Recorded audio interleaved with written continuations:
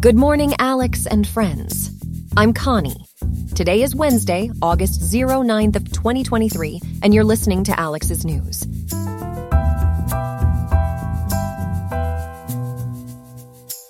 We start off with a weather update as the mercury surges in Riverside with a high of 91.1 degrees and dipping to a mild 69.9 degrees tonight.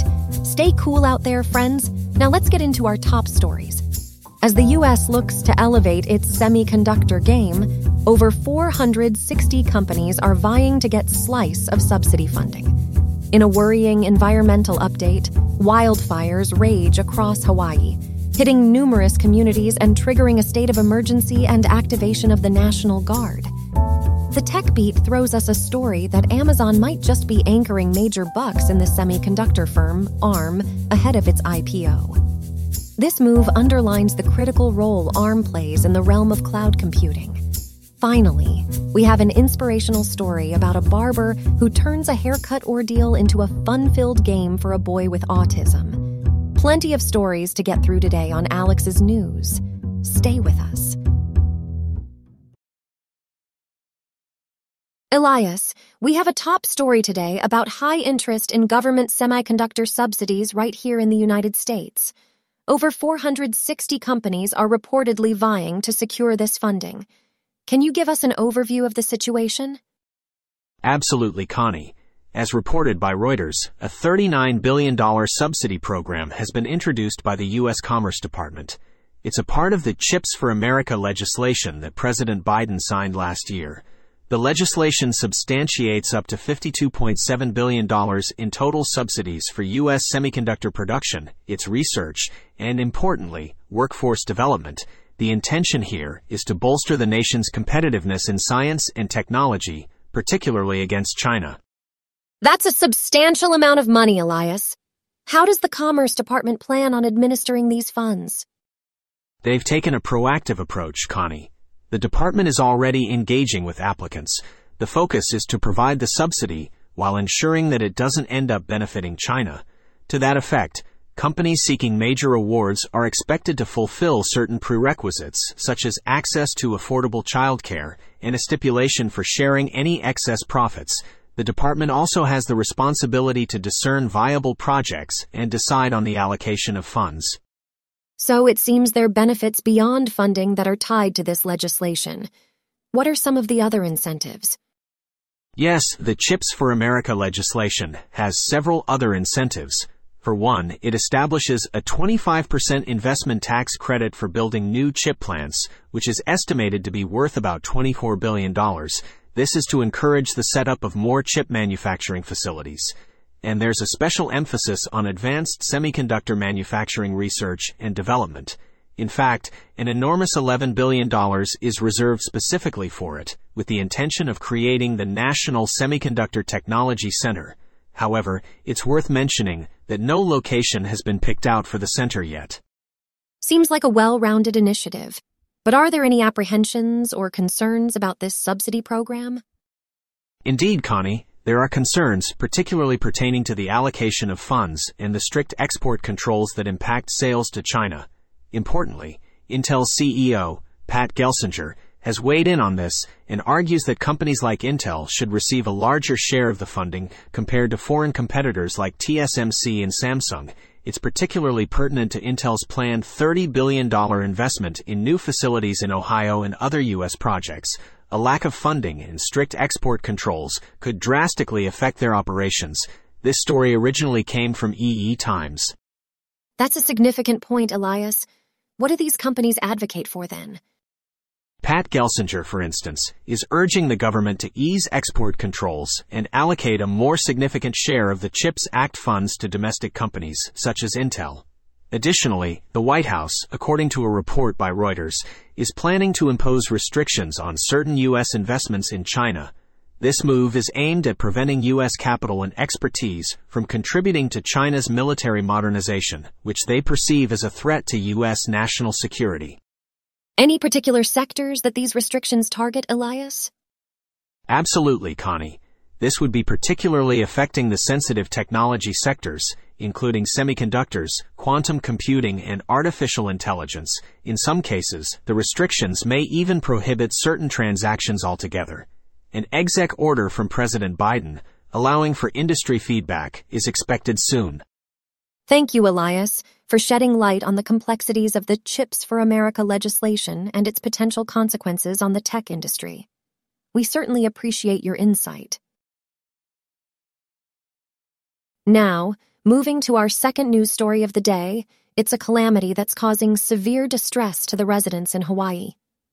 Reports indicate expansive wildfires are wreaking havoc, resulting in the devastation of homes, power outages, and a significant impact on local communities.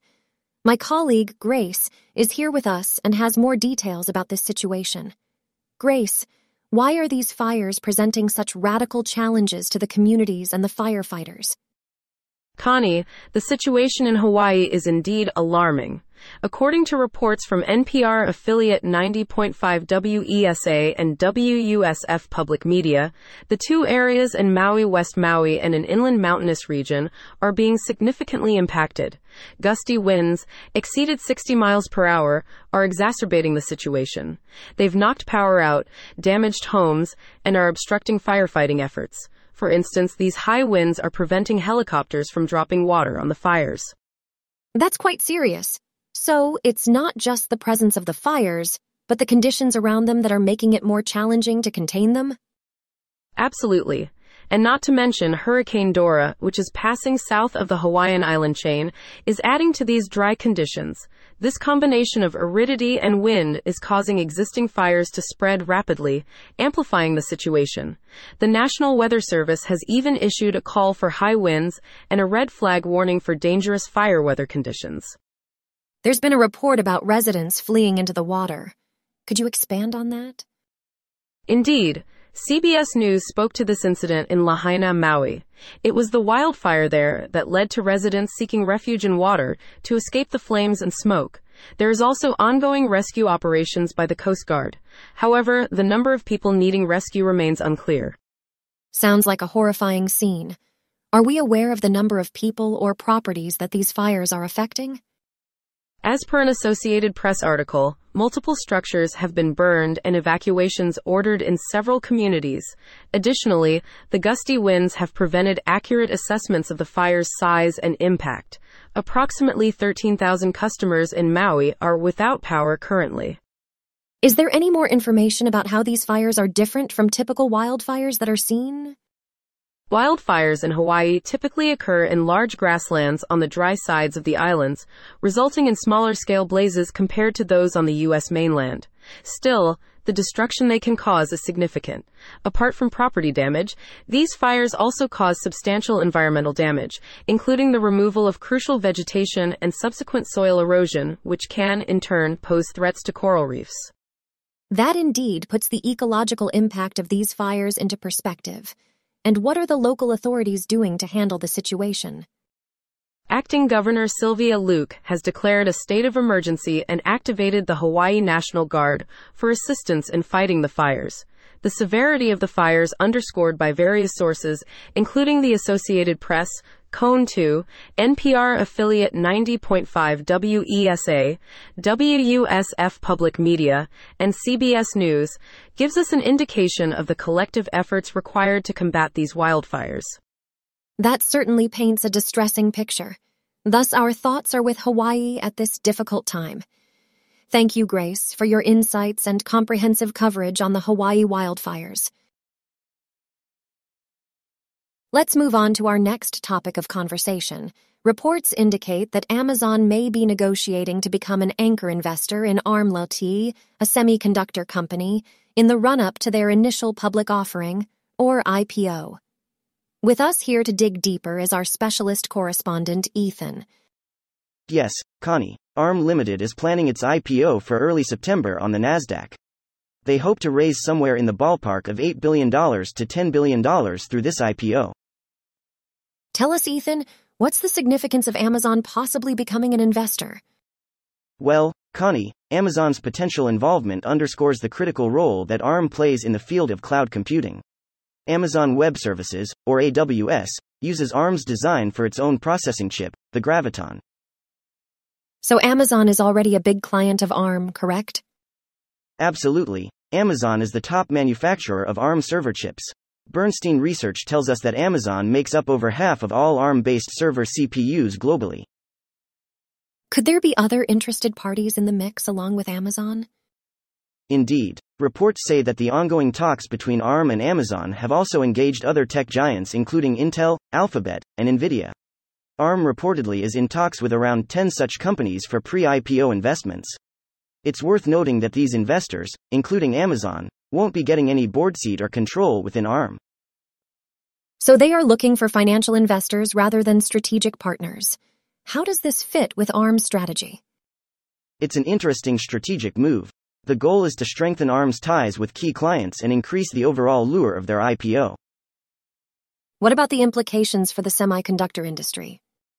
Amazon investing in ARM could further solidify the tech titan's position in the semiconductor sector.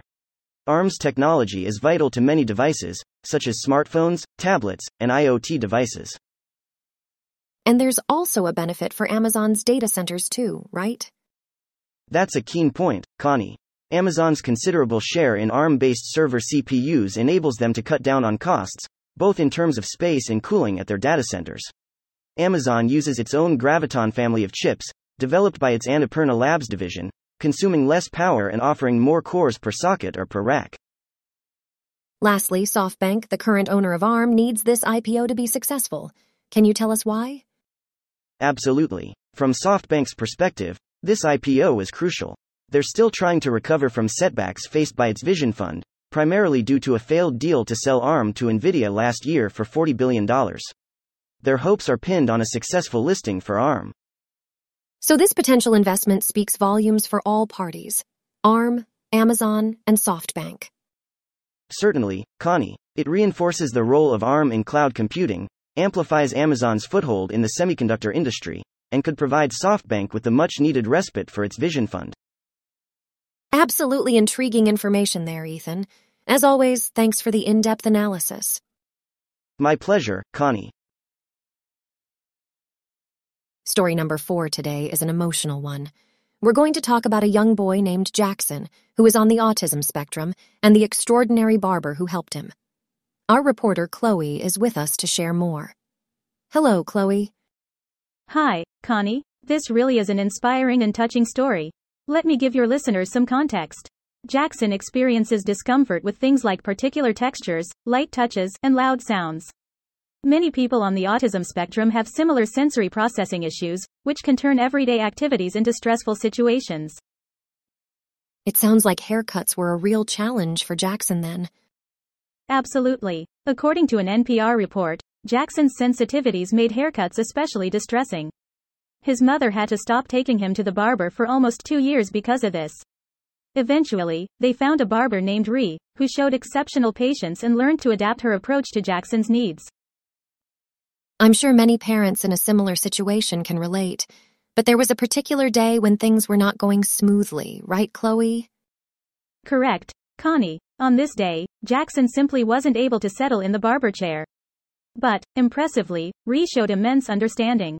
She even came up with a creative idea on the spot, turning the haircut into a game. This approach proved to be a wonderful distraction for Jackson and helped him manage his anxiety better. That's a pretty remarkable solution.